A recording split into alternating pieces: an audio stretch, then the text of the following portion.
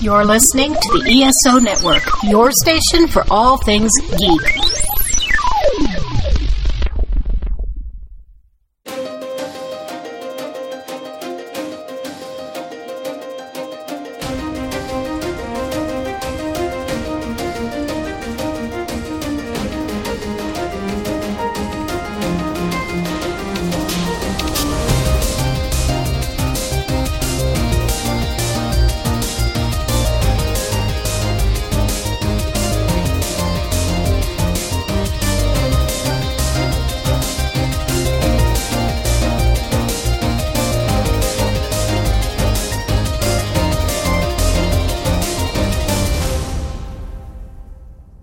Hello and welcome to the 42 Cast, your ultimate answer to fandom, geekiness, and everything. We have another really great podcast lined up for today, kind of fitting with what I've been saying lately. I'm not exactly sure what order this episode is going to come out. So just so that people are aware, this is recording about mid to late-ish March, because I know that something is going to come up here in a minute that is going to be somewhat time-dependent, but it will definitely come out before the movie in question. But just with that little teaser, I am going to go to the cast that we have for this week. And I'm going to start off with a man that you have not heard for quite a while, probably. You might have just heard him last week. That is a friend of mine that I made playing D&D games back when I lived in North Carolina, and that is Nate Benton. How are you doing, Nate?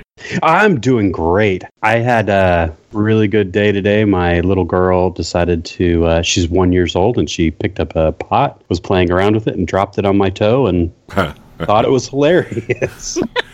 Yeah. So. Yeah, that happens. Yeah. And were you saying something before we started recording about how you're about to have another one on the way? My wife's induction date has been moved up. She's on some medication, so she has to be induced, and the doctor said she's not going to make it the full 40 weeks. So we're going to have our second child, our little boy, Finnegan James Robert, is going to come to the world on the 3rd or the 4th of April. Yeah, pretty cool. Yeah.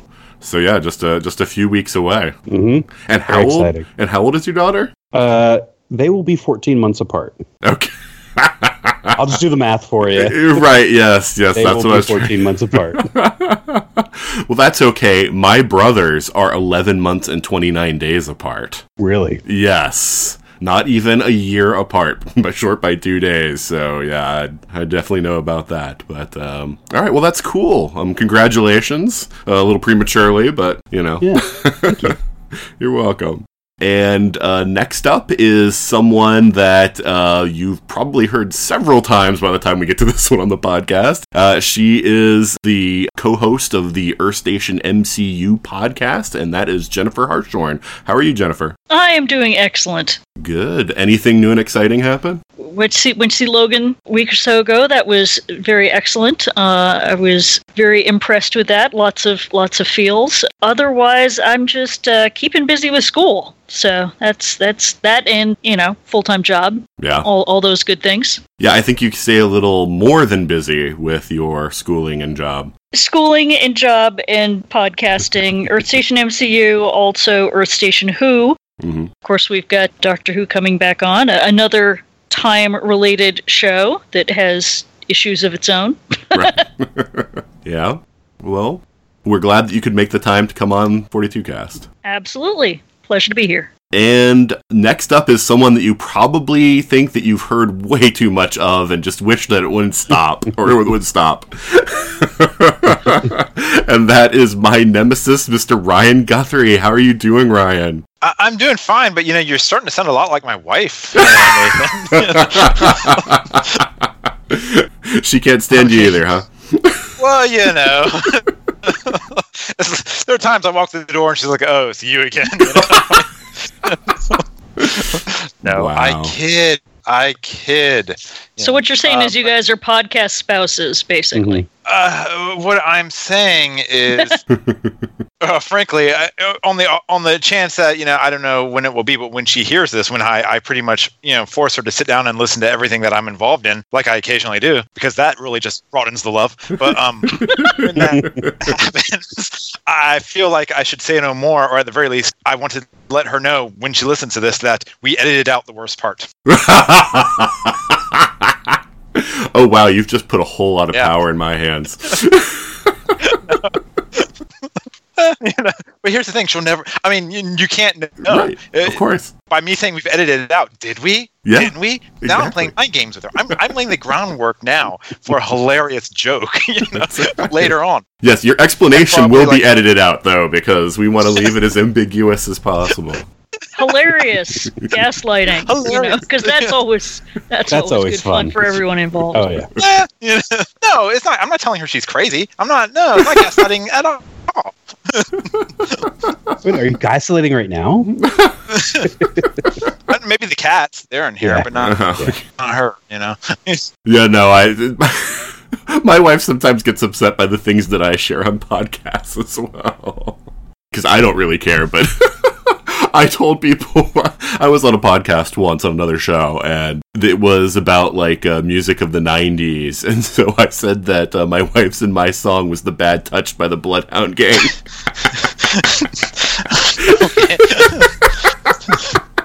Yeah, she didn't find that amusing, but anyway. Oh, but it's good to have you on, Ryan. No unkind words for Pluto today? Yeah, I never have unkind words for Pluto. I just have facts. Maybe the facts hurt. Right.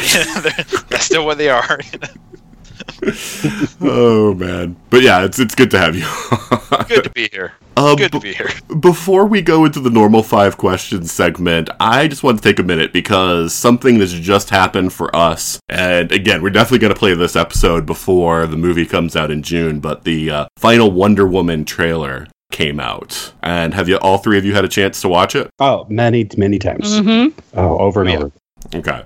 So I just wanted brief thoughts from each of you. Let's go Jennifer, Ryan, and Nate. Just what did you think of the Wonder Woman trailer? I have to say, I am stupid excited. I have not been impressed with any of the DC movies of late. There have been bright spots. I think Suicide Squad was the closest to one that I was not... that I was okay with, but I still felt like, as a gamer, you'll understand, I really felt like the plot was made up on the DM's drive over, Right. Oh yeah. But yeah, I'm really looking forward to Wonder Woman. The period details look amazing. Gal Gadot looks fantastic. She is, I grew up with, oh my God, I'm blanking on her name. Thank you, Linda Carter. And so she's always been the definitive Wonder Woman for me, but this Gal has already obliterated that in my mind. I'm so excited. I'm really happy with the way the rest of the cast is shaping up, and I'm bracing myself because I'm very much going, please don't suck, because I want this to be so good. But everything I've seen in the trailers has really impressed me so far. I'm hoping this will be kind of the universal opinion of everyone, but it's a fantastic looking trailer. I would say that, to steal from another franchise, this is like our last best hope for a DC cinematic universe. And this trailer was so good, and I'm so looking forward to this that I find myself thinking that I'm going to enjoy Chris Pine in a movie. And that's saying something right there. I don't know exactly where they're going to take it, but the very fact that they ended the trailer with a joke, the very fact that they made a point of showing daylight and bright colors, and this just kind of seems to be their apology letter for the Snyderverse that they've been creating, or at least that's what I hope. I know he had a hand in the script, but I'm hoping it was kind of just maybe he proofread it for typos or something like that. Well, certainly he was involved for continuity reasons for Justice League. Yes. I'm hoping that it was just something along those lines of just an overview, make sure that nothing contradicts what he's doing or put little details. Oh, one final thing I will say about is, and again, maybe I'm of mixed feeling about the Wonder Woman theme. That at the very end they do that, and it was every time she showed up in BVS as well.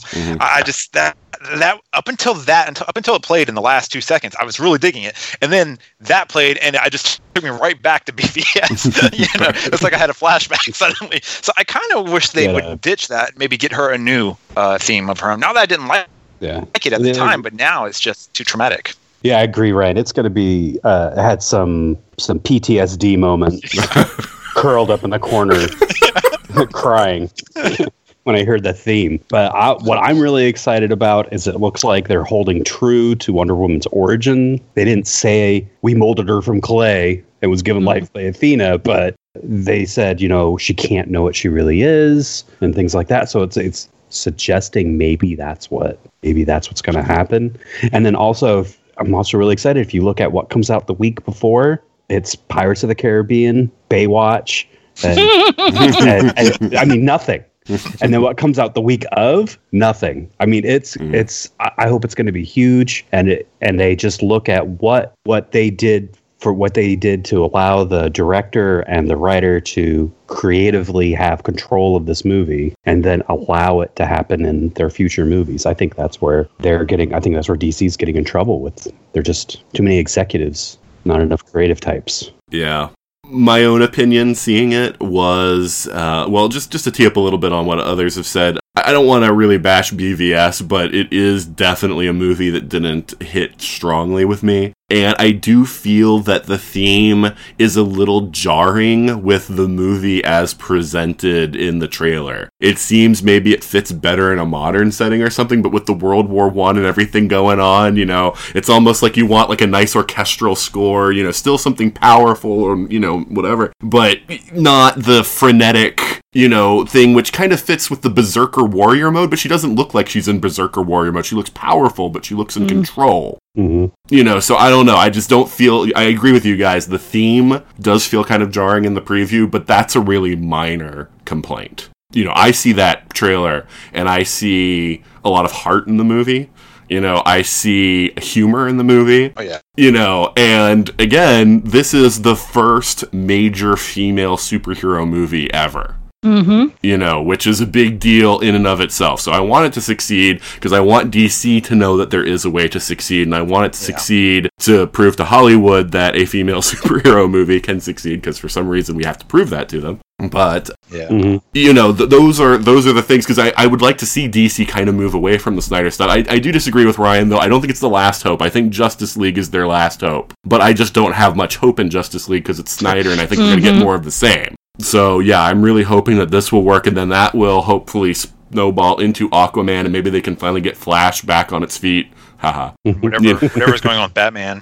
Right, whatever's going on with Batman, or all the other ones that they've proposed and not put dates on, So yeah, I'm really looking forward to this. But yeah, I was just blown away by that trailer, and we do have to put a little... just be a little hesitant here, because I thought every single one of the Star Wars prequels trailers were also amazing. So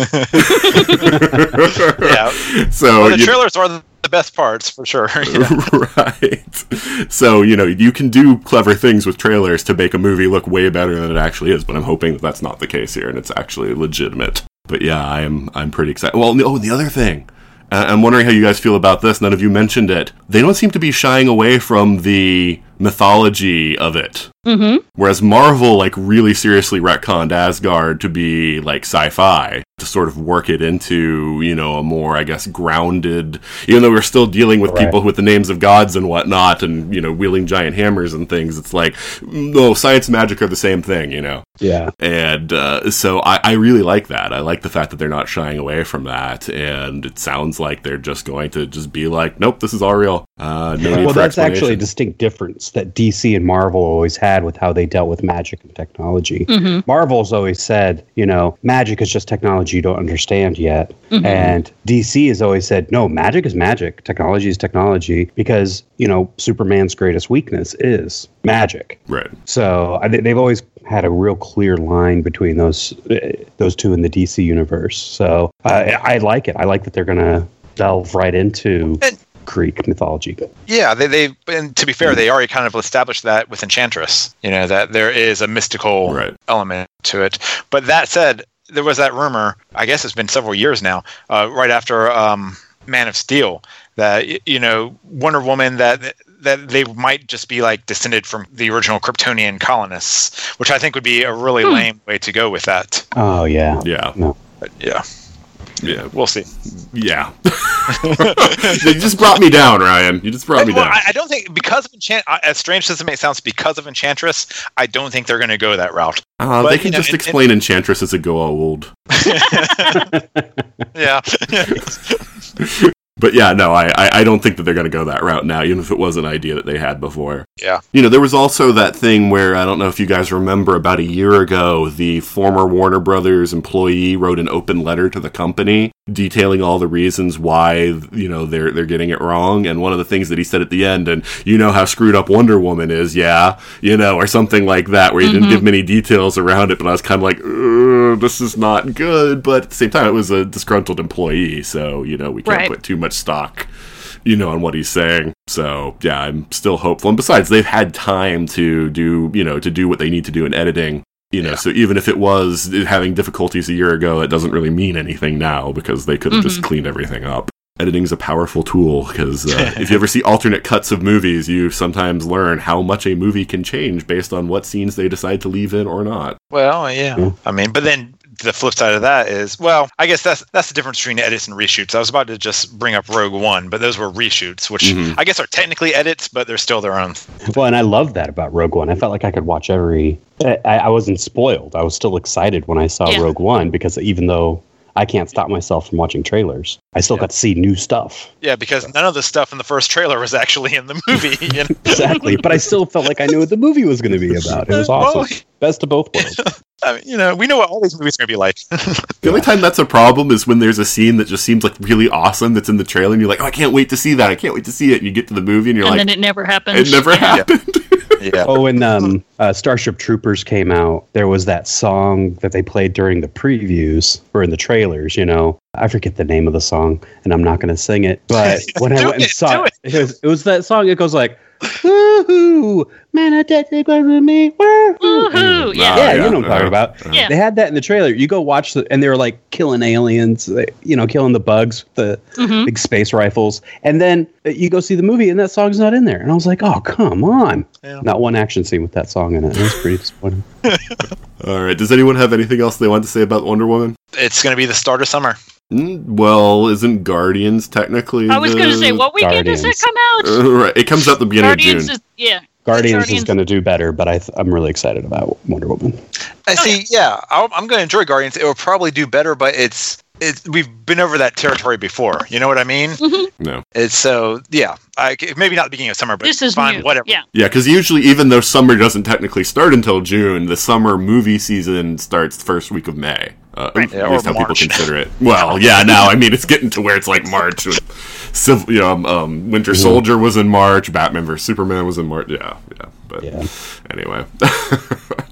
All right. Well, if no one has anything else to say about Wonder Woman, then we are going to move on to 5 questions. All right, since all of you have been on the podcast before, you know what's up with 5 questions. So just for people who are listening to this one, if this is your first one, 5 questions is basically a way for us to just kind of loosen up before we start talking about the topic. And what I do is I take a random set of 5 questions that can only have 2 possible answers and just ask it to the group, and we just see what kind of shakes out about that. So it tells you a little something about us and, just lets us have a little bit of fun. All right. Better sci-fi franchise, Alien or Predator? Only considering movies or the entire IP? I'm going to say Alien. I hate you.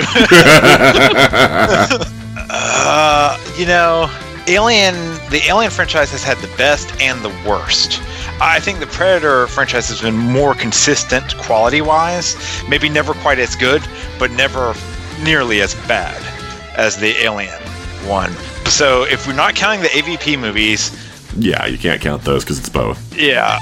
The question here is, does Aliens, is that so good that it balances out Resurrection? And you know what? I'm going to go with yes. So yeah, I'm going to go with... the math works in my head. I'm going to say Alien. Yeah, I actually can agree with you as far as overall quality-wise between the two of them, but I also go with Alien because we also have an awesome character in Ripley, Sigourney Weaver, in those movies, and Predator doesn't really have something to match. So while I do like Predators and I like the concept of Predator, I do think that Alien is sort of the better big 80s alien monster franchise thing. I agree completely. Alien all the way. I mean, I personally just could not get into the Predator movies, and I think that, like you said, Ripley as a character is so freaking awesome that she, you know, I would even say she makes up for Prometheus, and that's saying something. So. I will say, this is just my personal opinion, but of both franchises, the best scene ever. It's still going to be, maybe it's because I was a teenager and it just blew my mind, but it's still the end of Predator 2 when Danny Glover fights off, kills the Predator, and then all the others just start decloaking right there in front of him. And he's in the trophy room with the xenomorph skull. To this day, that is the best scene ever. The thing that disappoints me, and I'm just going to throw this out really quick, because I don't know if any of you are familiar with the actual Alien vs. Predator. It started out as a graphic novel, but there's actually a novelization of it, which is what I read first. That was such a better story than the AVP movie. I mean, completely different. AVP wasn't even an adaptation of it, and I really wish that story had been made into a movie, because that had a strong protagonist. It had a much better reason for what was going on with the aliens and the Predators. There was none of the revisionist stuff about Aztecs 10,000 years ago, when I was just like, well, what does this even mean in this movie? You know, it was so good, and I just wish that we had that. But anyway, has nothing to do with the question, but just thought to throw that out there because it has to do with aliens and Predators. But future podcast. Right. All right, so second question. Are you Team Cap or Team Iron Man? Oh, I'm Team Captain. No, you move. That's what I say. You move. See, that would have been a lot better if you had waited for somebody else to answer, but... Anyway. Yeah, sorry. I'm preemptive. My roots are planted. There you go. Okay. Damn it, this is another podcast on myself, too. On paper, I am Team Iron Man, but I would follow Steve Rogers into the gates of hell, even if he said up was down and left was right. So, I admire Steve Rogers. I think Captain America is awesome. I'm a Tony Stark girl. I am Team Iron Man. And especially if we are speaking specifically of Civil War, you know, Steve, I love him, but he was wrong. So. Wow.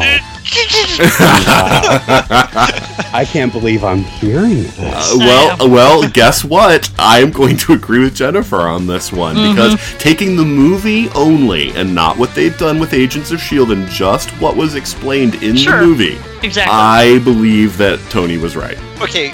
No, but I guess in specific, what do we mean? Like Steve was wrong not to tell Tony about, you know, Tony's parents. Yes, he was wrong about that. But Tony was wrong in the whole Accords idea. He was wrong in imprisoning Scarlet Witch. He was wrong in basically in building a prison, you know, a black site. Like, he was wrong in... Well, you're making assumptions. Tony didn't build the prison, first of all. Yes, yes, he did. He said that. You're making assumptions, and a lot of people make this assumption. Nowhere did it ever say in that movie that those people were not going to receive a trial. Never did that movie say that. And we always do that. When somebody breaks the law, you put them in jail before their court date. So that's just a jail to hold people with superpowers, and it's underwater just because a lot of powered people could break out, you know, of a regular jail and just run away. The water is what keeps them from being able to just run away. You know, so yeah, they never did it say that it was just some black site where they'd just disappear and no one would hear from them again. That is not part of the movie. That is an assumption. We could do an entire podcast just fighting this out if we're actually going to get to the main topic. Right. We should probably move on. Mosey on. But yeah, my point is that the Avengers cannot be a lawless body that does what they want when they feel like which is Cap's entire point of view. Put serial numbers on the backs of enhanced individuals. That was added by Agents of S.H.I.E.L.D. That is not part of anything that was in the movie Civil War. That was Civil not War in the... was. It was saying if you're enhanced, you can't do anything without the permission you can't... of the government. You can't go into another country and start knocking over buildings without the permission of the government, which you can't do as a private citizen either. It was just saying, as the Avengers, you are governed by laws. Shoddy construction. Okay, that probably the way in which I was saying specifically Steve was wrong to be like, oh, okay, so Bucky's this guy who has been, killing all these people and has been, a secret agent for Hydra, but that's cool. We should just, don't get mad at him. Not his fault, man. Right. I mean, you can't do that. All. I mean, come on. I think Steve was more concerned about them pretty much having a kill on sight order for Bucky more than anything, rather than trying to bring him in alive. Because to be fair, he was brainwashed, and it wasn't his fault. But again, I know, but he should. There has to be the rule of law. Right. Well, and then also you're going to have a brainwashed super killer assassin in the hands of the government, which will probably be okay, right? He was already in the hands of the government. I know. But he's going to be a part of the American government. He was a part of the American government. He was under the control of Pierce, who was the Secretary of State. Right.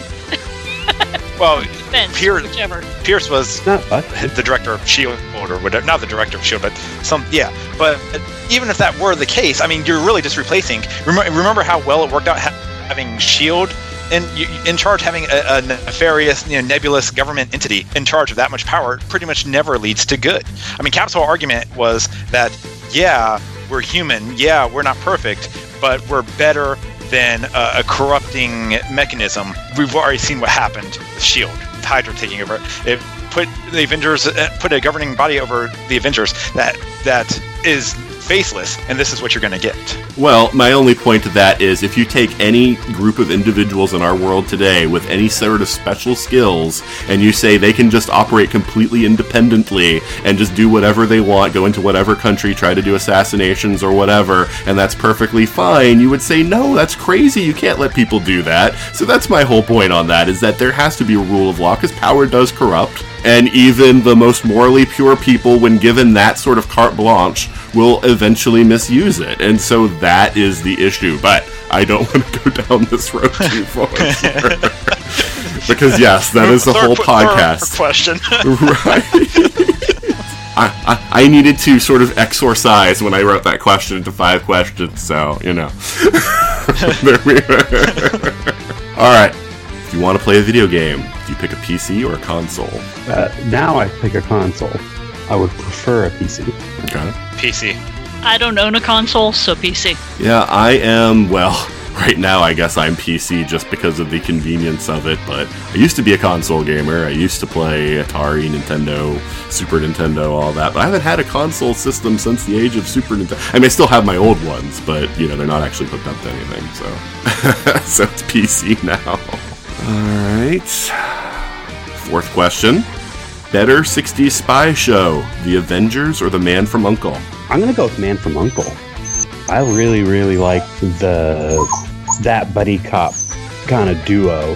And I don't know, I just found it. I liked it better. Man from U.N.C.L.E. Yeah, I really don't care. What? Sorry, neither of those shows did it for me. Okay. Get Smart would have been my answer. Okay. But, if you make me choose, I'm going to go with Avengers. Okay. Just because of the because, name? No. Okay. I want to say Amanda Peel, but that's not. What's her name? Emma Peel. Emma Peel, not Amanda Peel. Mm-hmm. Yeah, I knew it wasn't quite right. But because, a badass, a kick-ass woman in the 60s was kind of a cool thing. Mm-hmm. It's a cool thing now, too. Right? It is. But it's now, I guess now it was much more unusual then. Mm-hmm. Yeah. Yeah, Avengers all the way. I've definitely seen more of Avengers than I have of Man from U.N.C.L.E., but yeah, Mrs. Peel is just the best, and Steed is awesome, and Although if you had thrown in Get Smart, that probably would have been my call as well. Get Smart. Oh, sure, but I mean, Get Smart is in another genre entirely. It really is, but They're all spies. Right, yeah, I mean, technically, but it's a half-hour show, it's comedy, these were hour-long more dramatic, even though some aspects of the Avengers are kind of silly. But yeah, I mean, it was Avengers for me too. I watched it on A&E like in the late 80s and 90s. I even going beyond Mrs. Peel, I actually watched the ones with Tara King. That shows my devotion to the show, because she was no Mrs. Peel, that's for sure. But yeah, I love the Avengers. I love the whole offbeat nature of it. It was just sort of like weird and surreal, but it was also, an action series. So, it was fun, and I don't know, I mean, the whole early part of my life prepared me to like anything British, so, that is what it is, so. Alright, so sort of germane to our discussion tonight, the fifth question, would you rather travel in space or travel in time? I think I'd rather travel in space. Any particular reason? Well, I think I'd be too scared to travel in time. I think I'd screw something up. I'm kind of clumsy. I don't pay attention to details. So I would miss something and sneeze on the wrong person and start a super flu that wiped out 80% of the population or something. Like, it's just, too stressful. I'll go in space. Just quick question for the people of the podcast today. Have you seen the Simpsons episode where Homer accidentally turns the toaster into a time machine? No. Oh, no. Oh, God, it is the funniest thing ever. And so, he accidentally steps on something in the past, and he goes to the present, and, Flanders is, the evil overlord of the whole world. And he keeps on going back and trying to fix it. And he keeps on, it's 10 different parallel timelines that you see that he keeps coming back to. It's hilarious. But anyway, right. I gather that was a Treehouse of Horror episode. Yes, it was. Yeah. Without more information, this is a tough one. I mean, as time travel, if it's a singular timeline, I kind of get the whole sentiment of being afraid to change things. But if it's like a go back in time and create a brand new universe every time you do, screw it. It's still just as bad for you if when you travel back forward, you end up in the alternate timeline. Okay. Unless I'm worshipped as a god when I come back, or conversely, apes have taken over. Either way is fine. Yeah, and besides, it's not like you can't go to space and step on the grass and suddenly be breaking the Prime Directive or something, I'm gonna go with I think I'd rather travel through time, just because I could get some questions answered that I'd be really curious to know the truth too. Yeah, I'm gonna go with that. Yeah, it's tough because just given the wide open parameters of it, because traveling in space, does that depends. Do I have faster than light travel? There's, as of right now, we don't know what's out there. So I lean towards saying space, if only because I am enough of a history buff to know that most of history was terrible.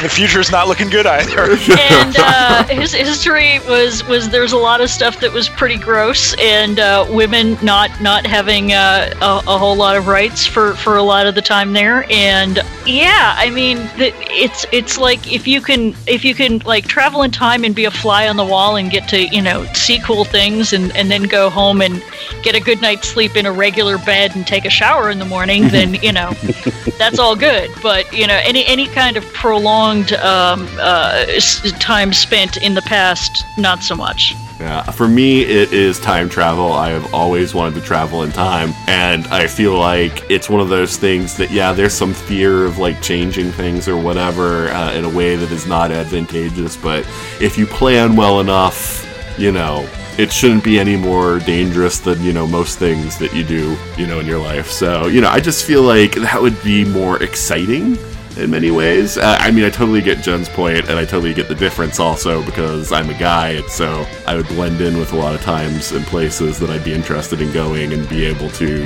get away with doing things if I had, money that I brought back with me and such, but, which is always, a good thing to have money. Either way, time or space, I'm sure they all speak English. Yeah. Well, that's the other thing. Well, but at least going in time, you can prepare yourself for what language that you're going to encounter and learn it ahead of time. Whereas going in space, you encounter aliens without a magic universal translator. You're kind of screwed. Yeah, kind of screwed. Oh, miming this means we're going to kill you in your language? Whoops, All right, that's another 5 questions successfully completed. Arguably. I want to go back to 2 of them. Some other time.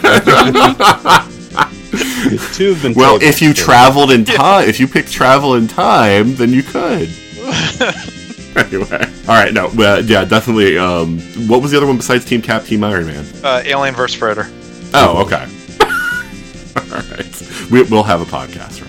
All right, so before we go on to our main topic, we are going to pause now for a promo from another fine podcast.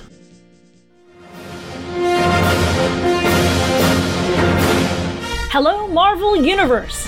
The Earth Station MCU podcast is your home for all things related to the Marvel Cinematic Universe.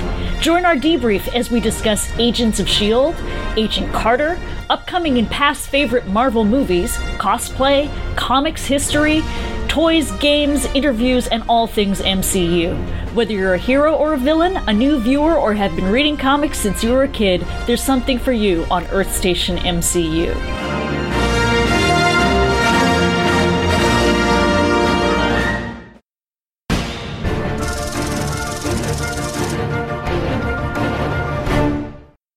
All right, and we're back. And this week we're going to talk about Timeless. Timeless was a show that aired on NBC this season. It wasn't quite a half season because it did get 16 episodes. And it was a series, as the name implies, about time travel. And so I think to start off, I just want, if everybody can give just a little overview of what they thought. Okay, so how do I feel about Timeless? Yeah. I enjoyed it. It's one of those shows where, to a different degree, you have to suspend your disbelief to a point just to make it through. I really felt like they did well. Where they shined is in the historical aspects of it. When they would go, they made the times that they go to fairly believable, and they would almost always have something in each time period that was out of the ordinary, or that your typical time travel show wouldn't think about, or just gloss over, or not highlight on. And so in that aspect, they made the time travel feel real. I felt like they were extremely inconsistent with their own rules and logic, and their overarching plot was kind of weak. But this is that rare show where I would say I enjoyed the week-to-week story more than the overall story, if that makes sense. Yeah. Oh, yeah, totally. I think what I liked about it was the costumes, the period piece part of it. And it was like every week you just had like it's like a period of the week kind of show where you could get new costumes and new situations. I think I agree with Ryan that the overall plot, that it's just hard. It felt like, I hate to bring it up, but Stargate Universe. Mm-hmm. Was that the one they were in the ship? Mm-hmm. And every week it was always, oh my gosh, we're all gonna die. And it was, and just every week it was always the end of the world. We're all gonna run out of air. We're all gonna run out of water. And in Timeless, it was, they're gonna ruin history. They're gonna ruin history. They're gonna ruin history. And it's just like kind of got numb after a while. And I felt like the episodes needed like a couple off episodes where they're like, we don't know what Flynn's doing. Why don't you guys go have a drink at a bar and see what happens? Like have some wacky antics or something. You know what I mean? Just some off episodes where it wasn't the whole overarching plot all in a row. It just felt like it was turned up to 11 for 16 episodes. So it kind of you get numb to it. But overall, I really liked the show. I did like the show. I think it hadn't found its footing. I think it deserved a second and third season. Well, we don't know for sure. I was going to say it isn't for sure canceled yet. So it's yeah. The predictors who predict such things are saying it's almost certainly canceled, but no, the NBC has not yet spoken. It is not official. Yeah. I mean, it sounds like they're just going to run the clock out on it. They're not going to cancel it because they want to keep holding on to the contracts. But I don't know. I mean, it's going to be one of those death by omission type deals. I hope not. Well, we'll see. Most of the networks don't renew shows until May. CW is the oddball that will renew stuff just whenever they feel like it. But a lot of the networks, the three of the TV networks, I should say, not cable networks, but NBC, ABC, CBS, they tend to leave things till May. So we'll see. That's pretty much, if we don't hear about it in May, it's done. Yeah. Yep. I really enjoyed it. We've got a number of time travel shows. This coming on, coming off the first season of Legends of Tomorrow, where they're, after Barry himself, the worst time travelers in the history of ever. It made me very happy right from the start that they had a historian who actually knew how you should behave and like what the major things that you should be aware of are. The idea of having time travel capability without like even checking Wikipedia before you go bothered me a lot. So I loved that they had a historian. I loved that they had a black guy and did not skirt the fact that this is a black guy and we're traveling in time, and that is an issue. That was something that made my head explode with Legends of Tomorrow when they're like, oh, let's have a mixed race couple in the 1940s. I'm sure that will be fine. Oh, even better, in the American Revolution. Oh yeah, exactly. Yeah. Oh. Exactly, and so there were so many things that I was seeing get screwed up on other shows, especially Legends of Tomorrow. But that it made me very happy that they were actually tackling those things head on. I liked the idea of Rittenhouse and the shadowy organization behind the scenes kind of thing, but the day-to-day of chasing down Flynn just didn't always do it for me. I think that I agree that going a little bit lighter on the constant danger of history being completely unraveled would have been good, but and letting the Rittenhouse thing sort of get teased out and just be more of a background thing, sort of like the alien conspiracy stuff in X-Files, where you would have a month worth of episodes go by in X-Files without ever hearing about the smoking man or something like that. But overall, I enjoyed it very much. I agree that there were some internal logic issues, but I think that a lot of the secondary characters were great. I loved having Patterson Joseph on there. I think that he is amazing, and and honestly, he was the first reason that I was like, time travel show, I'll probably watch it. I'm like, oh, he's on it, dude, I am there. So yeah, overall enjoyable, but not without flaws. It felt like they didn't, as far as the overarching story goes, that they didn't know what they were doing. Like, what we got through, 2/3 of the season, and then they found out that Rittenhouse's nefarious plan was to use a time machine to change history in their favor. Right. Right. I was expecting a hell of a lot more than that. Yeah. No, I know. And yeah, for me, I enjoyed the show. I'm always a sucker for time travel, though. I mean, in many ways, it reminded me, if anyone remembers, another show that only lasted a season, Voyagers, from the 80s. Which is the same idea. You go back to, there it's a little bit different, where when they land in a period, there's something wrong that they have to put right. Here, a lot of times, there was something that was already right that ends up getting put wrong.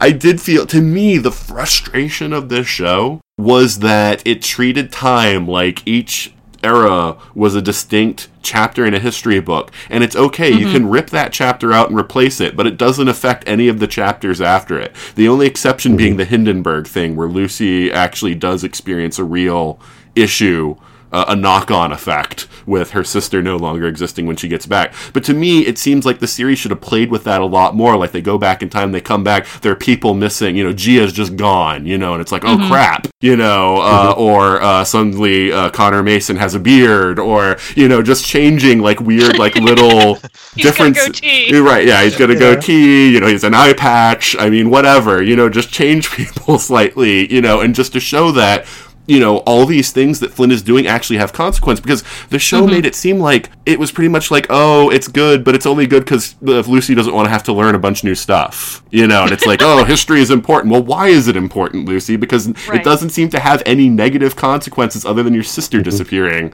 when Flynn changes things. It wouldn't even have to be negative. They could come back and suddenly there's a food chain that wasn't there before they left. Right. Or the name changed. Right. Or there was a Bowling Green massacre or something, That That's something that I really wanted to see more of, was like a Sliders-like effect of, oh, this is just like home, except, you know, everyone wears chickens on their head as a hat.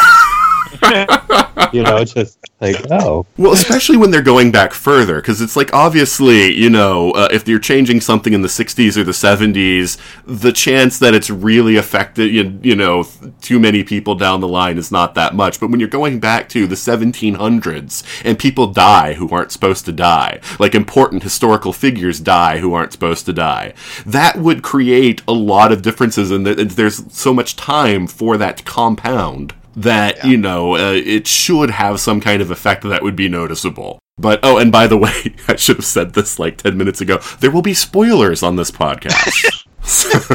Go back in time. And Right. But yeah, so to me, that was the frustrating part of the show, because it felt like more than just getting Lucy her sister back, they should have been trying to figure out, okay, these are the things that Flynn did. How do we fix it without, you know, breaking the rule of, you know, they can't exist at a time. Without breaking things even worse, right? Well, or without breaking things even worse, but also realizing that they can't go back to a time they've already been to. So they would either have to come to a time slightly after they had already left, or slightly before, and do something to fix it. So, or they would have to recruit, you know, other people. Right. I mean, that just goes to, if we're going to talk about their rules, they don't make any sense. So as I understand it, you cannot go back to any period, even if you're on the other side of the planet, where you already exist in some form. But at the same time, there are other ways around that. You can send other teams, sure, but I don't even think that they are consistent even with that. I don't know how old Matt Frewer is, but I'm pretty sure he was probably alive during Apollo 11, and yet somehow he managed to go back in time to Houston then. So, yeah, I really feel like they just kind of just threw that out the window when it was convenient for them. Well, and I don't know if that is you literally can't, like, you know, like the time machine will blow up, you know, like we were introduced to that as that's a rule that you can't do, but I don't know if that's we've said that you like that is something that they have said it would be too dangerous to do this, and they just haven't tried. In the pilot, if I recall correctly, mean, they do say something in the pilot, but yeah, if I recall correctly, Rufus said somebody did try it, and when they came back, they died. And they think it has something to do. So you're right. It wasn't properly. They think it has something to do with it. But yeah, I mean, that's one of those rules where I'm like, is that an actual like physics rule in that world, or is that it's protocol that you don't do this because we think this might happen, right? Yeah. Is it you could change your own future, or is it like feeding gremlins after midnight? I mean, yeah. It just, but they showed evidence of it happening with Anthony. So obviously you can go back, at least in some form, to a time where you exist. So accepting that, it just seems like there are a lot of ways that they are tying their shoes together, deliberately making it harder than it has to be for the show.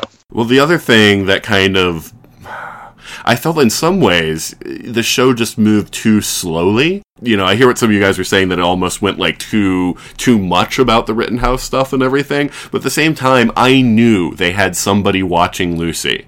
And so I knew that it either had to be the mother or the fiance. And I was like, oh, maybe it's the fiance. Maybe in this timeline, that's the whole reason the fiance is there. Like, he sort of ingratiated himself knowing that she was going to be the one they were going to put on the time machine. And so he did that. But, once she basically told the fiance to take a hike, I was like, well, I know where this is going, It wasn't the sister.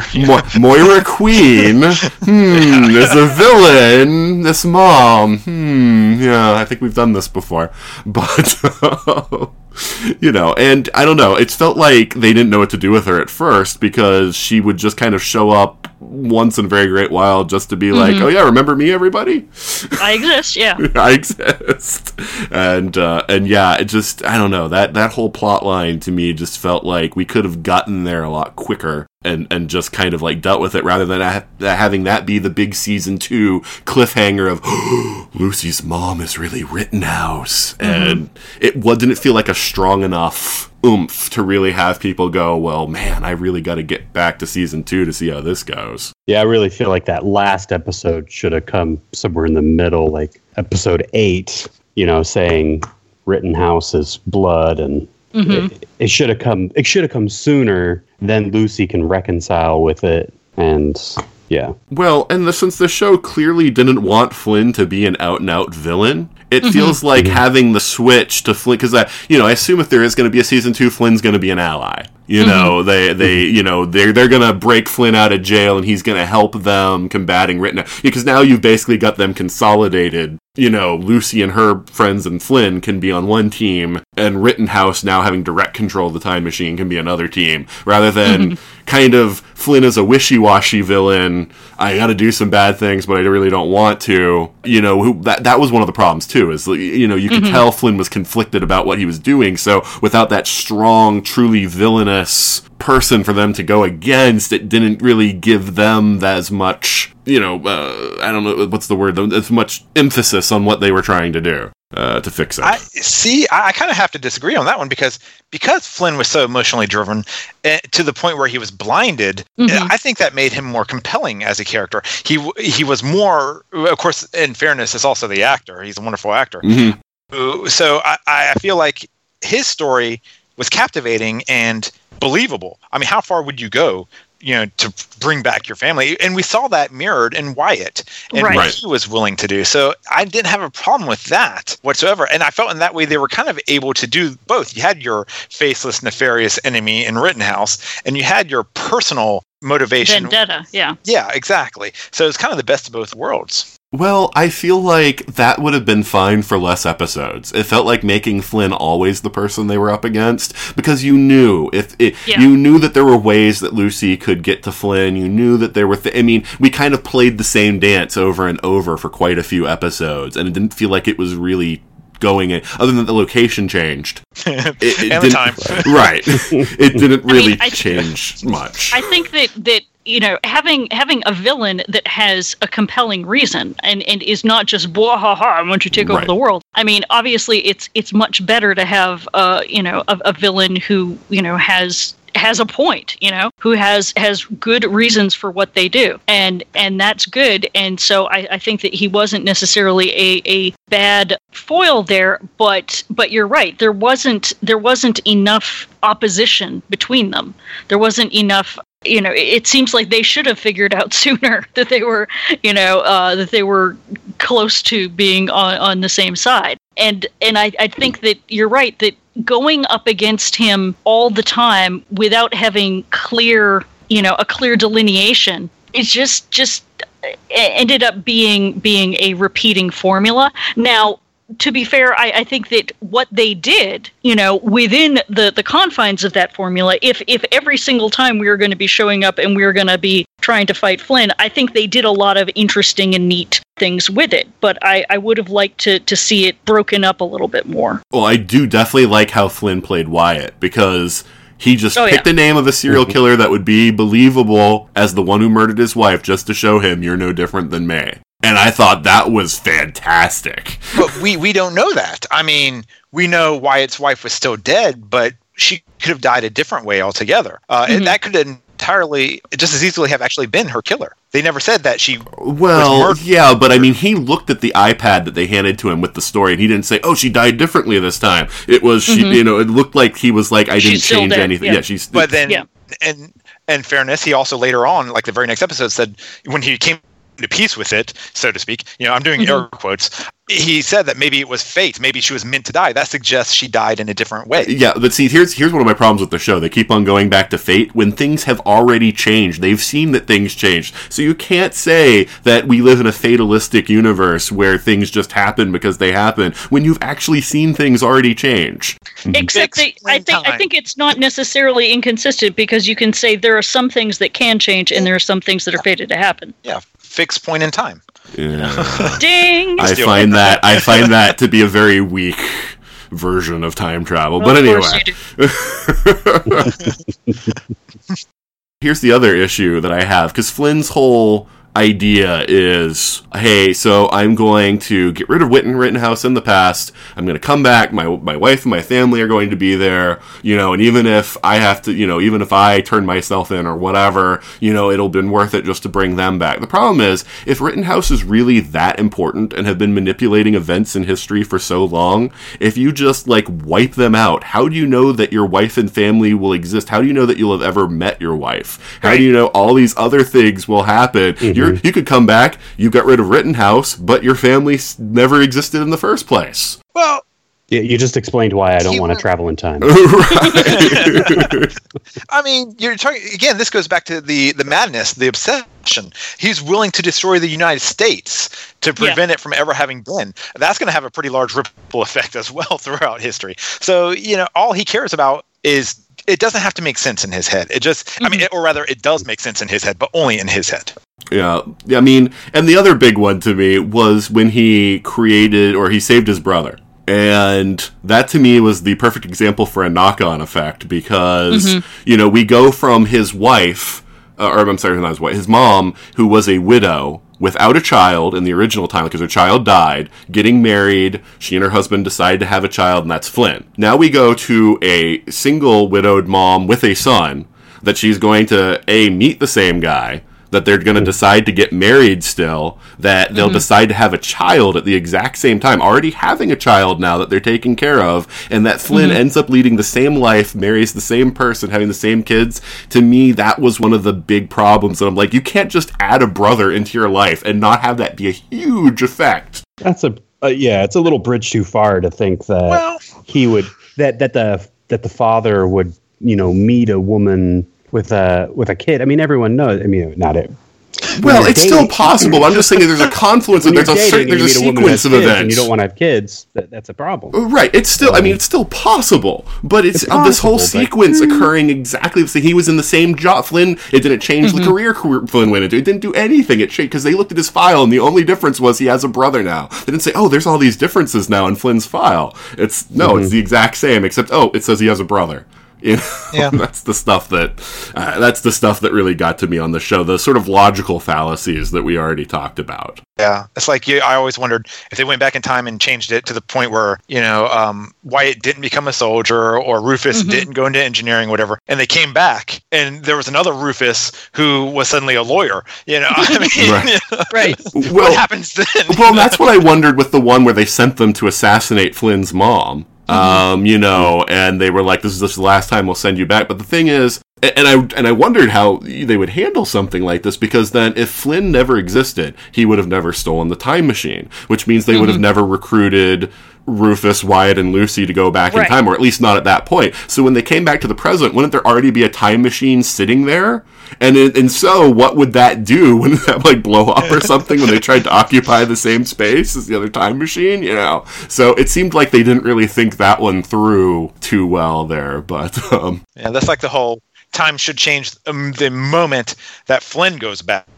It shouldn't wait just long enough for them to go back as well. Right. Yeah, no, I know. And it seemed almost like they were treating it like, since the mothership and the lifeboat were linked, that somehow time was sort of parallel. So until Flynn, the same amount of time for Flynn passed for them at that point, and until he actually made his change, then it would sort of ripple through at that point. But it was but that doesn't make sense. I mean, it's anyway.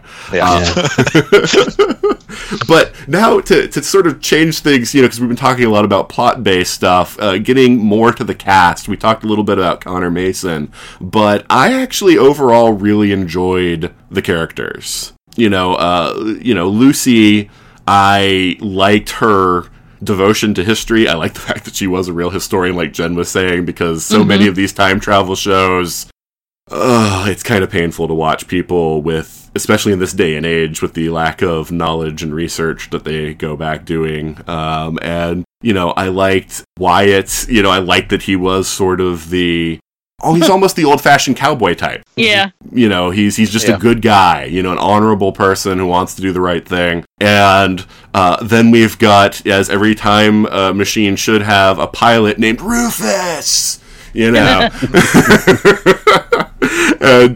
he was the geek. And unlike most geek identification figures, I actually really liked him. Usually in shows, Exactly. I feel like we're patronized by the geeky character. But Rufus convinced me as someone who could be both a professional and a geek at the same time, which I really he appreciate. never had any actually moments, Right. pushing Exactly. his glasses up, adjusting his pen protector. I liked about that cast, about just those three, was how concise, how they each had their own very specific role, and that's like the bare minimum of what you need. It's like they had a larger crew, and they kept paring it down, and like, okay, all we need is just the bare essence.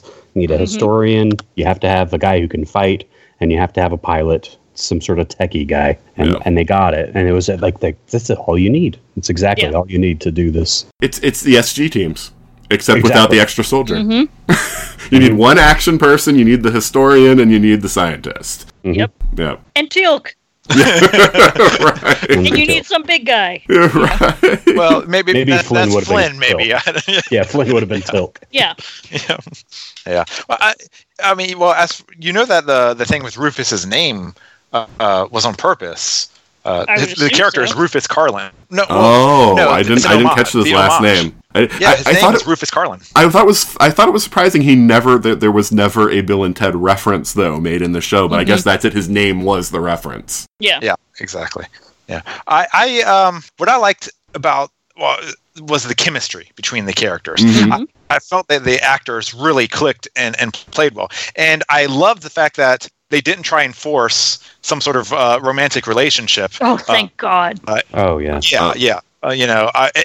Up until like maybe the very end there. Okay, I was about to say there was definitely some chemistry going on there. Well, throughout the series they had the looks, right, where you could tell that they were thinking those. But until Wyatt sort of made peace with his wife's death, they definitely couldn't do much with it and still have that be believable that he was so stuck on his wife's death. But once he got Lucy's engaged, I mean, well, yeah, but she never.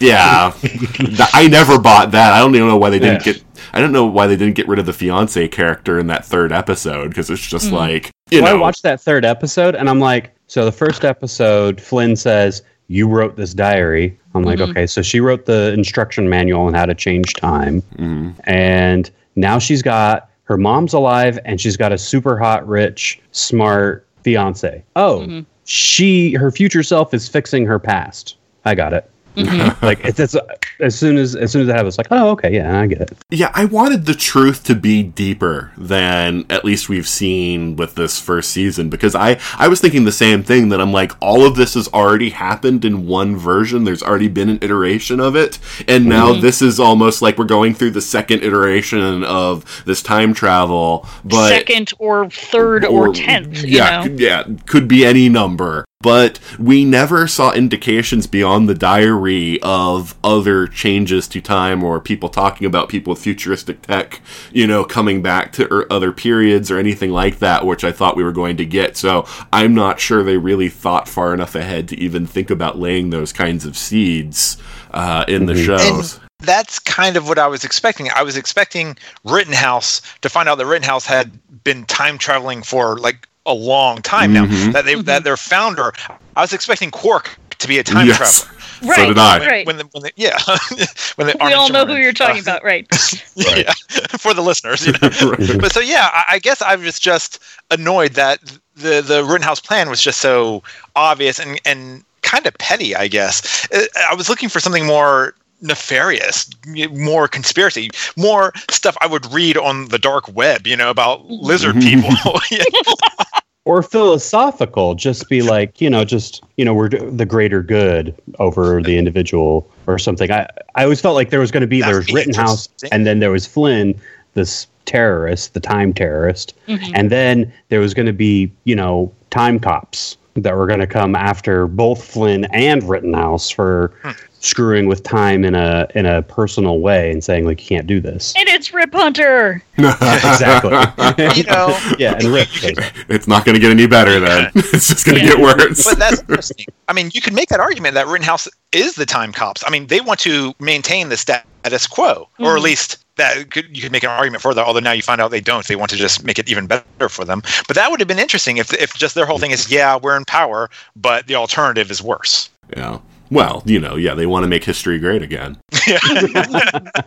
Yeah, I mean, especially with the way that Quark was talking, you get the impression that their goal with the time machine would be to do things like make sure the Civil Rights Act never happened, undo suffrage, all those kinds of things, so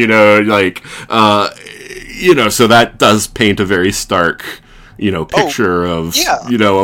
But yeah, I think it would have been more interesting to find out that no, Lucy's already living in an altered world where Rittenhouse it has actually made things a lot more repressive than they should be, because then that gives you the thing of, okay, if we unthread Rittenhouse from history, actually that's good because we're restoring things to the way it's supposed to be. Or maybe it's bad. I mean, like, what if Rittenhouse went back and tried to prevent the Depression or something like that, And so then you've got this weird moral dilemma. Do they go back and either cause the Depression or let it happen, depending on where they are in time, or to defeat Rittenhouse? And so you have to weigh it. What's the greater evil there? And that would be an interesting moral dilemma to explore for the show. No, it's true. And there's still potential, if the show was to be continued, of going in those directions. But I really feel like, and again, I don't know if they planned that they were going to have a 22 episode season and only getting 16 was less than they thought they were going to have, or if they thought they were going to have 13 and then they padded it out to 16. I don't know what their expectations were going in,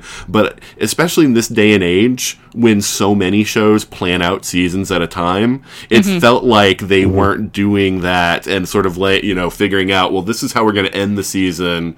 We're going to do this. Let's, get all the pieces in place to do that. Yeah, right. I was hoping, I was a very, very big fan of Fringe up until the last season, which I thought was terrible. Bravo, I agree. But I was very much hoping that it would be sort of something like that, where potentially each season, like something would happen in the last episode, and then we would come back the next season and they would be stuck in a very different version of the world, and then they would have to sort of go back and try to figure out what in the 16 episodes we had last season, what was the thing that we did that screwed up? Trying to figure out how to undo one thing without undoing other things, or trying to figure out, or is this something that somebody else did, making it so that each season had a different feel, that each season was in a different timeline overall, rather than trying to just sort of piecemeal make little changes in mid-season about, oh, well, you come back and you don't have a sister, or you're not engaged, or whatever. It seems like that would have made for a more cohesive overall kind of thing. Right. My theory, though, is if Lucy does get the sister back and restores the timeline to where her mother's dying of cancer and her sister is alive, that her sister knows that she's Rittenhouse. I'm because they would have had somebody watching Lucy, because they said they always planned on Lucy being their time traveler. And so I'm betting that Lucy's sister has already been told about Rittenhouse and is the one that's supposed to keep an eye on her in that version, and that's going to be the big shocker. Lucy's finally going to get her sister back, and her sister's going to be like, flash the secret hand sign or whatever. Hold up the trowel. I don't know. Exactly. You a Mason? Here's a trowel. Yes. Oh my God. I was almost there, and then Oh, for the love of God, Montresor. But anyway, if I were to criticize Lucy, though, that would be, yes, it's great that they have a historian, but she literally knows everything. It wouldn't be a bad idea if they had a few consultants or something that they brought in, or maybe she had to go ask a committee or a professor or someone. Hey, Ryan, what do you know about the French Revolution? Ryan, don't you watch Arrow? Where Felicity is the every scientist. It's like, well, so was Carter, and right. So was every show makes. I mean, Fitzsimmons on S.H.I.E.L.D. Every show takes like the smart one and makes them good at everything. Well, yeah, even Daniel Jackson in Stargate. It's like he's an anthropologist, but he knows every culture and civilization and their entire histories. Which is pretty impressive. And how to read and speak and all those languages. Right. Up until the third episode where it doesn't matter anymore. Right, yeah, where suddenly everybody's speaking English, but yeah. But yeah, I agree. Yeah. I agree. I mean, historians get a period that they specialize in, and while they know a lot of general history, they don't know. I mean, they're just throwing dates out, and Lucy knows every single one, right? I mean, it's she doesn't have to Google any of them. Yeah, I mean, to be fair, if she's given like a couple days notice, someone who is a competent historian would be able to brush up on, and a lot of, I mean, as we've said, there are plenty of other time travel shows where things that you should have learned in 4th grade get screwed up by the characters because you're like, oh, I didn't know that, So yeah, she's an intelligent person who is a history buff in general. If they could have just said, oh, where she's like, you got to give me another 3 hours to finish, researching this, or I'm going to go back and, use the wrong, curtsy the wrong way or something. I don't know. Well, that's kind of like their the weird things, the anachronisms. That, like, Wyatt can bring a modern gun. Why can't she bring a laptop, or something with all the historical information? You don't know how much it upset me about the modern guns, because after the first time that someone took his gun away, and it was like, they can learn how to make this, and that will seriously affect a lot of things. They should have been like, okay, Wyatt, you've learned your lesson, bring period appropriate guns. Yeah. And then Lucy's screaming at the guy in the one episode, the Wyatt replacement, why did you bring a modern gun? I'm like, Lucy, what the hell? Of anyone, you should be the one that knows how dangerous that is. Oh God, yeah. Let's teach people to kill each other more efficiently earlier. That's a great idea. I don't see how that can go wrong. There's no way. Talk about a major change. Yeah, I did like that guy. Yeah. Well, the thing was, I liked that was actually an example of them laying a seed. They introduced him earlier in the season and then brought him back later. But the problem is then they kill him off like 20 minutes into the episode. So it's like, what was the point of laying the seed for someone who just dies offhand pretty quickly? Well, to make you think that he's not going to just die quickly. I guess. To make it, hopefully, so it's at least a little bit of a surprise, because you're like, wait, but I thought he was, Yeah.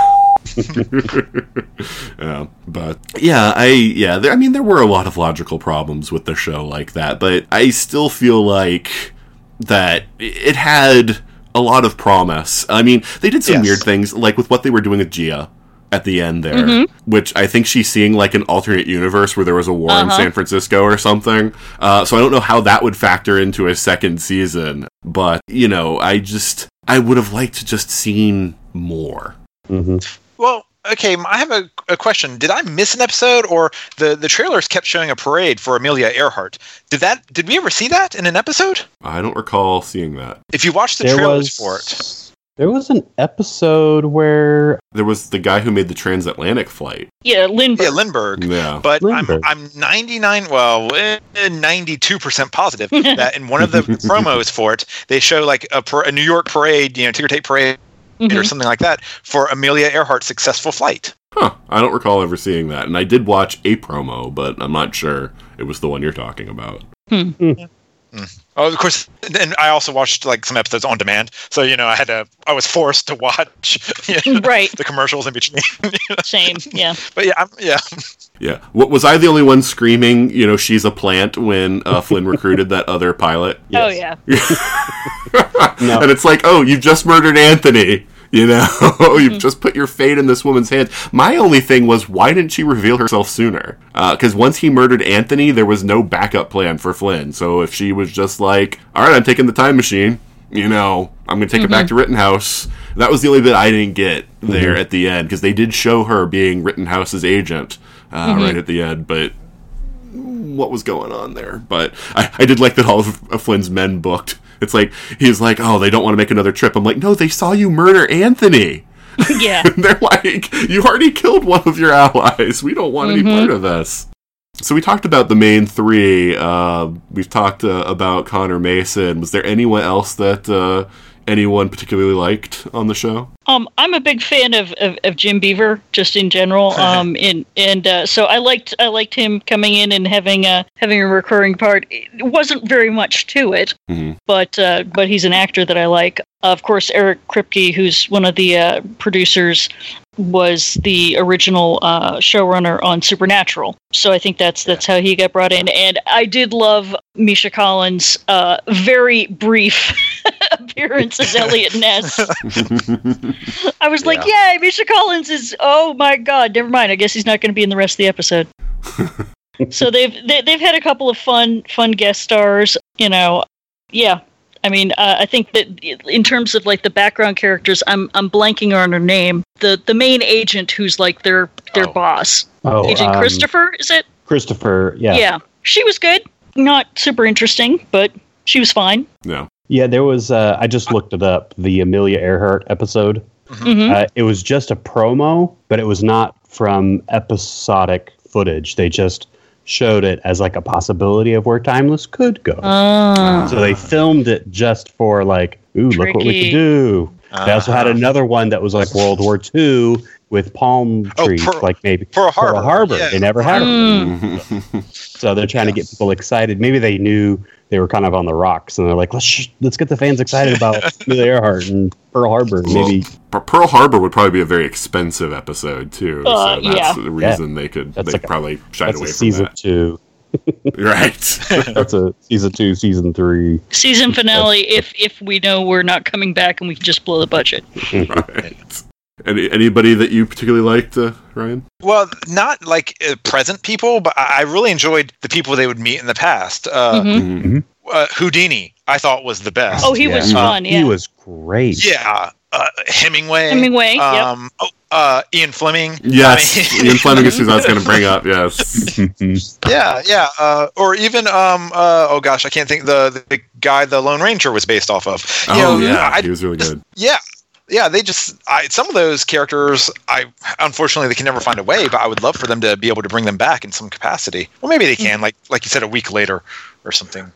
Well, that's what I really liked about the show. It's like, who are we going to get? Like, if it kept going, you could have. I mean, when it keeps going, I don't know. Maybe if it keeps going, you could bring in more famous actors to do these one-shot, impersonations of famous people. I just think it's great. Yeah, I mean, the one thing I will say, and the one thing that kind of worried me about the premise of the show, is that when you limit it to American history, that's, roughly 200 years of time, a little more, we go back into colonial period. You're going to run out of cool stuff. Right, you're going to run out of things that people know, and, this famous guy, and...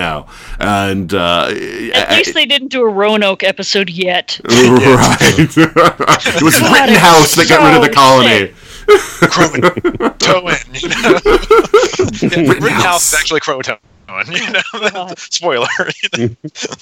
They go back and it's just Rittenhouse carved on the tree instead of... I mean, maybe with season 2 being Rittenhouse has control of the mothership, maybe they could widen it out then and say that Rittenhouse is going back even before, the founding of the United States to do, changes further back or something. But then you would need to bring in another person, because if they started saying that Lucy can speak every language, that you might find in history, that starts becoming a problem. Yeah, but you can expand the crew at that point, Yeah. But yeah, I did have the premise worried me a little bit just from that it would have to change. I mean, but if you saw another Kripke series, Revolution, the first season and the second season are almost totally different shows, except the main characters are the same. I actually didn't like what they did with the second season. I thought that they completely ruined the show. But at least they aren't afraid of making a huge change to the format and style of the show. So, I mean, it's possible that the second season could expand greatly on what they're doing. But yeah, as far as supporting characters, I really loved Ian Fleming. They made him a little more Bond-like than I think is historically accurate.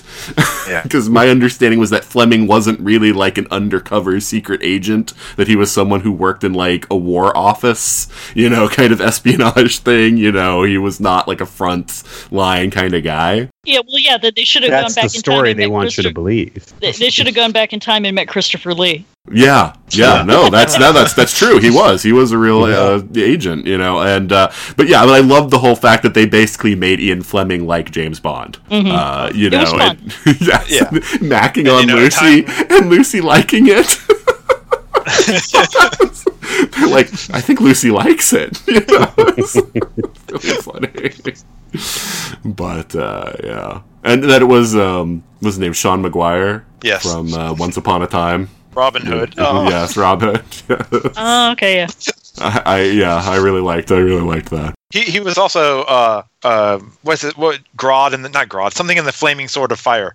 It was a hilarious show, but that's off the subject. I have no idea what you're talking about. It was a fantasy show he did. He was it was a comedy. Well, go see it if you ever get the chance. I really like Matt Frewer too, as a general rule.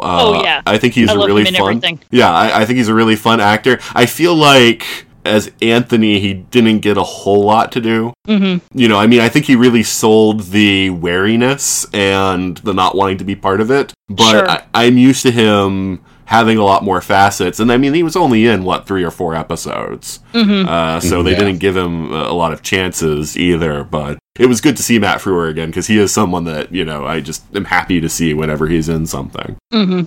Yeah. And did Flynn give anyone else a Magneto vibe? I was kind of like getting like a Fassbender feeling from now him. that you mention it, it didn't really click for me before, but yeah, I can kind of see that. Yeah, he felt Fassbendery to me. I never got that, but I was curious where did he keep getting his minions from? He's got like this. He rented them his. from the Rent-A-Minion. Yeah. I mean, you know, his motivation made sense, but how did he always get all these other people just to come along and help and die in the past for him? Well, he probably got some doubloons at one point, you know, traded them in for like, you know, $100,000 or whatever, and, you know, he's paying these guys.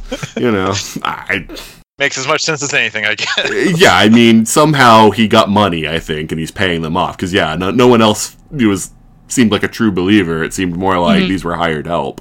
Anthony was the only one, I think, that he actually convinced, you know, that, hey, Rittenhouse is going to get control of this time machine. This is what these people do. And can you imagine if you just let them play with history? And the really sad thing there is that, you know, Anthony was an incredibly good-natured person who ended up just dying horribly and didn't really succeed at anything. Oh, yeah, downer. Yeah, downer. BT dubs. Don't worry, listeners. It's not real. He was a character. Oh. So, what about Lucy's dad? Anybody know him? He seemed familiar to me. Benjamin Cahill. Yeah. He seemed familiar to me, but I don't know from what. Oh, well, there's an easy way. If only we had the technology to if solve only we had that. the technology. I didn't know if anyone knew him from anything. Zodiac. He was in The Fly. Let's see. He was in Transparent, Aquarius, Gracie, Homeland? and yes, he was in Homeland. He was Joe Crocker. 3 episodes. Yeah. Yeah. I think he's just one of the. He's got that. You know, he's got that look like you would see on John someone. Getz. Yeah. You mentioned it, but like Stargate, he would be like the evil senator of whatever his guy, name was yeah. in Stargate. Yeah, he's just got that look. You know, the Right. douche look. You know? Right, yeah. He has that politician, you know, he's an older guy, you know, kind of politician-y look going for him, you know. But, yeah, I mean, he didn't really do a whole lot for me. I mean, I liked it better when he was more intimidating in the early episodes. And when you learn that he was the one that Rufus was actually talking to on the other end of the phone. And that was a fun time, you know, way of playing with time, you know, and again, it's one of those things I wish they had done more of. I will say that was, again, maybe this is what soured me on Rittenhouse to begin with, but as much as I love Armin Shimmerman, he didn't come across as this is the founder of Rittenhouse. This is what we're afraid of. Yeah, I mean, maybe they did that on purpose just to show that this person who thinks he's so superior is this guy. But but I don't know. That seemed a little on the nose. What, do you just say that because he's a really short guy, so he's not very physically imposing? Well, I'm just saying, if you imagine the superior human being, no offense to Armin Shimmerman, but he probably would qualify. Well, but he was someone who believed in intelligence, you know, that he could reason through and think through anything. You know, what I was really hoping, especially since they showed that he was a clockmaker, was that he was going to discover that their stuff was from the future, and that would start turning the wheels of Rittenhouse planning 200 years to get a time machine so that they would have that kind of power. But it didn't work out that way, and in fact, they end up killing him. So, you know, anything he learned is pointless anyway. It's the son, I guess, who ends up founding Rittenhouse. I was going to say, but yeah, the son, could have overheard some of that, or I don't know. No, I just, again, I would have liked for that all to come full circle, and be like, oh, we're actually the ones who, that gave them the idea to do the time machine. It's our fault that Rittenhouse got the idea to make the time machine. Yeah. Yeah. Well, they did do that, I think, fairly well in the last episode, where they went back and found Lucy's grandfather, and he waited all that time. Yeah, and he was their inside man in Rittenhouse, and I thought that was. I got some goosebumps on that. I just thought that was just kind of a fairly clever way to play it. Yeah, that whole last episode weirded me out because it seemed like everything was going too well, and it seemed to resolve fairly quickly. And I was like, do they know they're getting canceled? So they're like, hey, we're just going to wrap everything up. Because Lucy convinced Flynn really easily. It just seemed like the grandfather agreed to do this pretty easily. And it just seemed like this is all just going way too well. And then it's even like, we're going to get your sister back. And, Rittenhouse completely destroyed. Oh, I remember the last thing I wanted to ask, but I'll say that for a second. But then it's the mother at the very end. And the whole thing of, we're not going to let you bring someone back that we've never heard, endanger me to bring someone else back. And it's just the way that she says that and everything. That actress does, Sinister, yes, really well. Again, going back to Arrow, where I knew her from before, it was so good because she could turn, she's the loving mother. But it's like, if anything, gets in her way, you be scared of this woman. And I like that. But, the one thing I wanted to ask everybody is, do you guys believe Mason's turnaround at the end? No. I believe Mason genuinely cares for Rufus. That doesn't answer my question. Okay, I believe he's a coward in the end, but that if he can find a way that he believes he has the advantage and can use it to help Rufus, that he will. But I also believe that if things turn against him, that he will turn in a heartbeat. Yeah, I mean, obviously he's a very smart guy, and he's a guy who looks out for number one. Yeah. He knows how to turn a situation to his advantage. So, and part of that is just knowing that the way that actor has played other things, but also in the way that he's played the character here. He's always trying to think several moves ahead. So, what side is he on right now? Well, that could change at any moment. Yeah, exactly. Or especially in a time travel show. Yeah. Exactly. I find that Mason is Connor Mason's he's just all about his company and all about his project, and he wanted to use what he had to do. He used the government to get funding, to build his time machine, and then he wanted everyone out, and he just wanted to play with his toy. And I think he will do whatever he can to get what he wants. I think he cares about Rufus but not in a father or son way at all, but just sort of I feel responsible for what happens to him, but I don't think if it comes down to it, he would trade Rufus for the mothership or something, Yeah. I mean, kind of like a what can Rufus do for me type way. Yeah. Just like he's used Rufus, he used the government, he's used Rittenhouse. Everybody, just so he can be the first guy to discover time travel. That we know of. Yeah, I don't know. I had a hard time swallowing his turnaround when I saw the episode. And then in light of how it ended, and knowing that there are parts of Rittenhouse that were willing to sacrifice other parts of Rittenhouse, sure. I'm wondering if he wasn't told, do this thing to get the government has learned too much, people who shouldn't know, do this thing to, give them, to sell some people down the river to keep the rest of us secret. And so it's unclear to me that he really did have a change of heart, where it could have just been he's just he did what he had to do to quiet things down. Yeah, I mean he's a survivor. Yep. Yeah. Did anyone have any strong feelings about Gia? She's right about Star Trek. I liked the relationship with Rufus. Yeah. At the beginning. Yeah. But then I don't know, it seems like there were a lot of things like that where they had characters that they would just sort of pop in when they felt like it, and so you didn't really get to feel anything strongly about them. Yeah, I liked her in the first couple episodes. Like, I thought that she was an interesting character, but then all of a sudden, I don't know, just not important anymore. Mm-hmm. All right. Does anybody have any other strong feelings about Timeless? Anything they want to say that they haven't gotten a chance to say yet? I will throw in, I like the fact that when I started looking stuff up for tonight, they have a lot more women writers on this show than they do on most of the other fantasy shows out there. I would say probably about a third, I guess, of the episodes were written by women, which I thought was pretty awesome. Nice. Yeah. Wow. I would say that I feel like the writers, those self-same writers, I suppose, really love history. Like, they're not just doing it because it's a gimmick. It's not a gimmick to them. Now they make mistakes. When the assassination of Abraham Lincoln, there were some details that were wrong. But and I'm sure, I'm not an expert on it, but I'm sure there are other plot points in history where they also got details wrong. But nevertheless, it comes through with each episode how much care and effort and research they put into it. And it's rare to see a time travel show do it right in that way. They'll get the special effects right or the time travel aspect of it right, but they'll rarely get the history right. Especially when it's a different period every week. Mm-hmm. Yeah, looking at you, Legends. Well, Exactly. and the most egregious one for me has always been Sleepy Hollow, which I just can't even watch anymore.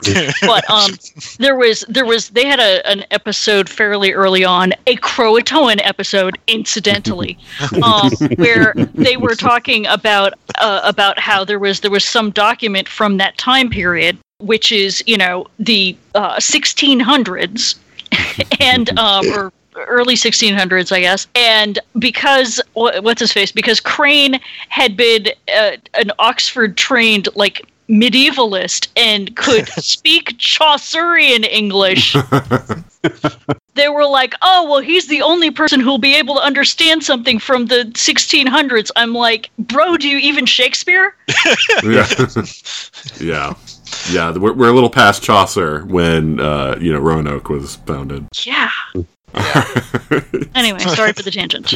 No problem. we all go off on tangents from time to time. Ryan, did you have anything else you wanted to say? No, just that the love for the time periods really comes through. Yeah, Nate. Yeah, I want to say that this was a sci-fi fantasy show that, my wife and I really look forward to watching every week. We watched it together, and that's what I think it was great. Was it had a wider audience, I think, than most fantasy shows. It's a shame it didn't reach a wider audience. Right. But I think that it could. I mean, I don't know why it didn't. Did somebody tell me that it came on after Celebrity Apprentice, and that's what the issue was? Because I DVR'd it, so I didn't... that's right, because it was on NBC. Yeah, that sounds about right. Yeah, I think that was part of what killed it, is that it was on after Celebrity Apprentice, so there was nothing I watched really it on Hulu, so I don't know. Right, well, like I say, I DVR'd it, so it didn't matter to me it was on before it. I do think that the big networks, I guess there are 4 or 5 now, tend to do the same idea, and that they just hurt themselves when they do this. We have such a glut of time travel shows right now. Timeless, Legends of Tomorrow, Time After Time, Making History. It's easy for one to get lost in the crowd. Lost in time. And there's a new one on Comedy Central. It's a duffel bag. No, that's Making History, and that's on Fox. Oh, it is? Okay, I just... Yeah. But so that's... why didn't they put this on after Grimm? Something where you would already have the supernatural audience, tuned in. Because they had Emerald City on after Grimm. God, that was so bad. But Timeless. I like Nate was saying. I feel like it had potential for a much greater audience than saw it, and I think that's the true tragedy, is that, not many people did watch it, and that's the reason why it failed. Not because it was bad and because people were turning off in disgust, but because they just never saw it in the first place. Yeah. It's kind of like, and I'm not putting these shows in the same category, but kind of like what happened to Firefly, where this has the potential to gain a greater following later on if, but it never had a chance. Right, yeah. But it never had a chance. I would say Timeless would do better. Thank you. Yes. In the 2000s, honestly. I think it's a victim of our time, where there's just so much good content out there, so much content, period. It's hard to find the signal and the noise. Oh yeah, I agree. And back when we were mostly limited to 4 channels, like a show like this, I think, would have been huge. Voyagers and Quantum Leap, which were shows, from my, younger days, were always really big. The time travel aspect, the idea of going through history and righting wrongs has always been popular. I think maybe one of its problems was also one of its blessings. Like you said, it's got so much cross appeal. I would say it's rare that you can find that family friendly, entertaining show that anyone can watch. You can watch it with your kids. You can watch it, in public or whatever, and it just doesn't come across as edgy. That seems to be so popular nowadays. Mm-hmm. Well, that's true. Yeah, this definitely wasn't grimdark, which is weird because it was on at a late time slot. It was 10 o'clock Eastern. There's another reason. Darker. Yeah, that's another reason why I didn't get a huge following. That's for sure. Yeah. I mean, this could have been an 8 o'clock show. Easily. Yeah. There was nothing on here that was too intense for young people where you'd want to have it on later. So, yeah, that's a problem too. Yeah, NBC, I think sets up a lot of shows to fail, but that's a whole Lucy other... Preston getting her underwire out. Yeah. I think that was the most risque. Yeah, that's true. In time periods where everyone's covered up from head to toe. Yeah. Even in the summer, they're wearing wool suits. So... All right, so if no one has anything else to say, then let's do our sign-outs. So I'd like to thank all 3 of you again, Ryan, Jennifer, and Nate, for being on the show this week. Anytime. Oh, thank you. Yay. No problem. And why don't you sign out and say goodbye, and let people know where they can find you. Let's go Ryan, then Jennifer, then Nate. Well, to use another time traveler's quote, hasta la vista, Internet. You can find me on Twitter at Geek Stranger. You can find me on Facebook as well, and obviously on these fine people's Facebook pages and other social media. I will be telling them they're wrong, as you've heard me say time and time again. And perhaps if I can get my own time travel machine up and running, my website will have something on it, some content of some sort, geekstranger.com, by the time you hear this. But probably not. Yeah, but maybe. We live in hope. Indeed. Yes, I'm co-host of Earth Station MCU, and I'm also co-host on Earth Station Who, so I am available on both of those. We've got Facebook groups for both of those shows, and I'm around. I do not do the tweets. There's just too much social media out there. I gotta pick and choose. And you can find me at on pretty much just on Twitter at Nate Bob Benton. You can find my random internet droppings scattered about Twitter. That sounds really disgusting. Yep. Sometimes they are. Twitter, I'm a little bit more loose on Twitter than I am on Facebook. All right. Well, if anyone wants to see your internet droppings, they can find them there. And that wraps up our episode on Timeless. I'd like to thank Ryan, Jennifer, and Nate for joining me on this episode. As you've probably noticed, I am late once again with an episode on a TV season. I had planned for this one to go out last week, but circumstances conspired against me, so this is going out the day after Season 2 has premiered. I did find it kind of funny listening back to this that we kind of treated it as if the show was going to be canceled, because that's what all the analysts were saying. And of course, if you followed the news, you know that the show was canceled for 3 days, and then NBC walked back and renewed it, which was a really weird situation. Still not clear why they did it, but it's certainly good that they did. We'll definitely have another episode on Season 2 of Timeless for next year, and hopefully by then I'll have things worked out so that the shows actually release on time. With all that being said, one piece of news that I want to share with everybody is that the show is now available on Google Play. Because we're having the issues that we're having with Stitcher Radio, I wanted another platform besides iTunes, because I know that some people are against using iTunes. So I found out about Google Play, and I've uploaded the podcast to Google Play, so you can now get the 42 Cast on Google Play. I'm still trying to work with Stitcher on getting the episodes up that they don't have. They haven't really been very responsive. All that I got was a single email back so far, even though this has been going on for, I think, a little over a month. So I don't know what's what's going on their end, and I didn't get any kind of an explanation as to why it's happening, but hopefully soon Stitcher will also be updated, and it will have the latest episodes on there as well. And so I apologize to anyone who's using Stitcher, even though I'm not sure you'll even hear this until they get the episodes up, but it is what it is. If you know anyone who is using Stitcher for the 42 Cast, and you get this through iTunes or Google Play, please let them know that those other avenues are available for them. And that brings me to what I always talk about, is that I want to hear from you, and there's all sorts of ways to do that. And one way is to go to Stitcher or iTunes and leave a review on the podcast. I didn't see on Google Play that there was a place for reviews. There probably is, and I just couldn't find it on the website. I don't have the app, so maybe it's there, but definitely leave us a review on the podcast. That's one way of letting us know. If you have comments about specific episodes or other things, I mean, there's all sorts of ways that you can contact us, like leaving a message on the website, which is 42cast.com. You can also tweet any messages to us at @42cast. You can contact us on Facebook, which is facebook.com/42cast, or you can send us an email at everything@42cast.com.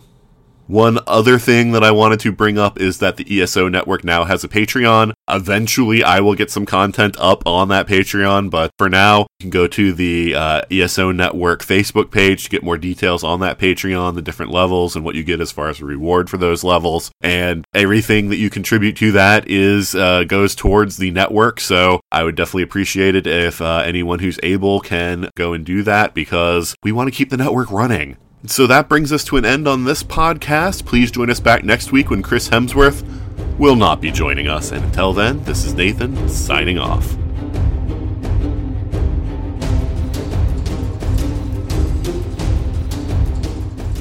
You've been listening to the 42 Cast, copyright 2018. Got a question for the ultimate answer? Contact us at everything@42cast.com.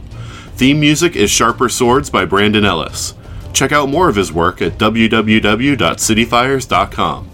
Incidental music is provided with permission by Fur DK.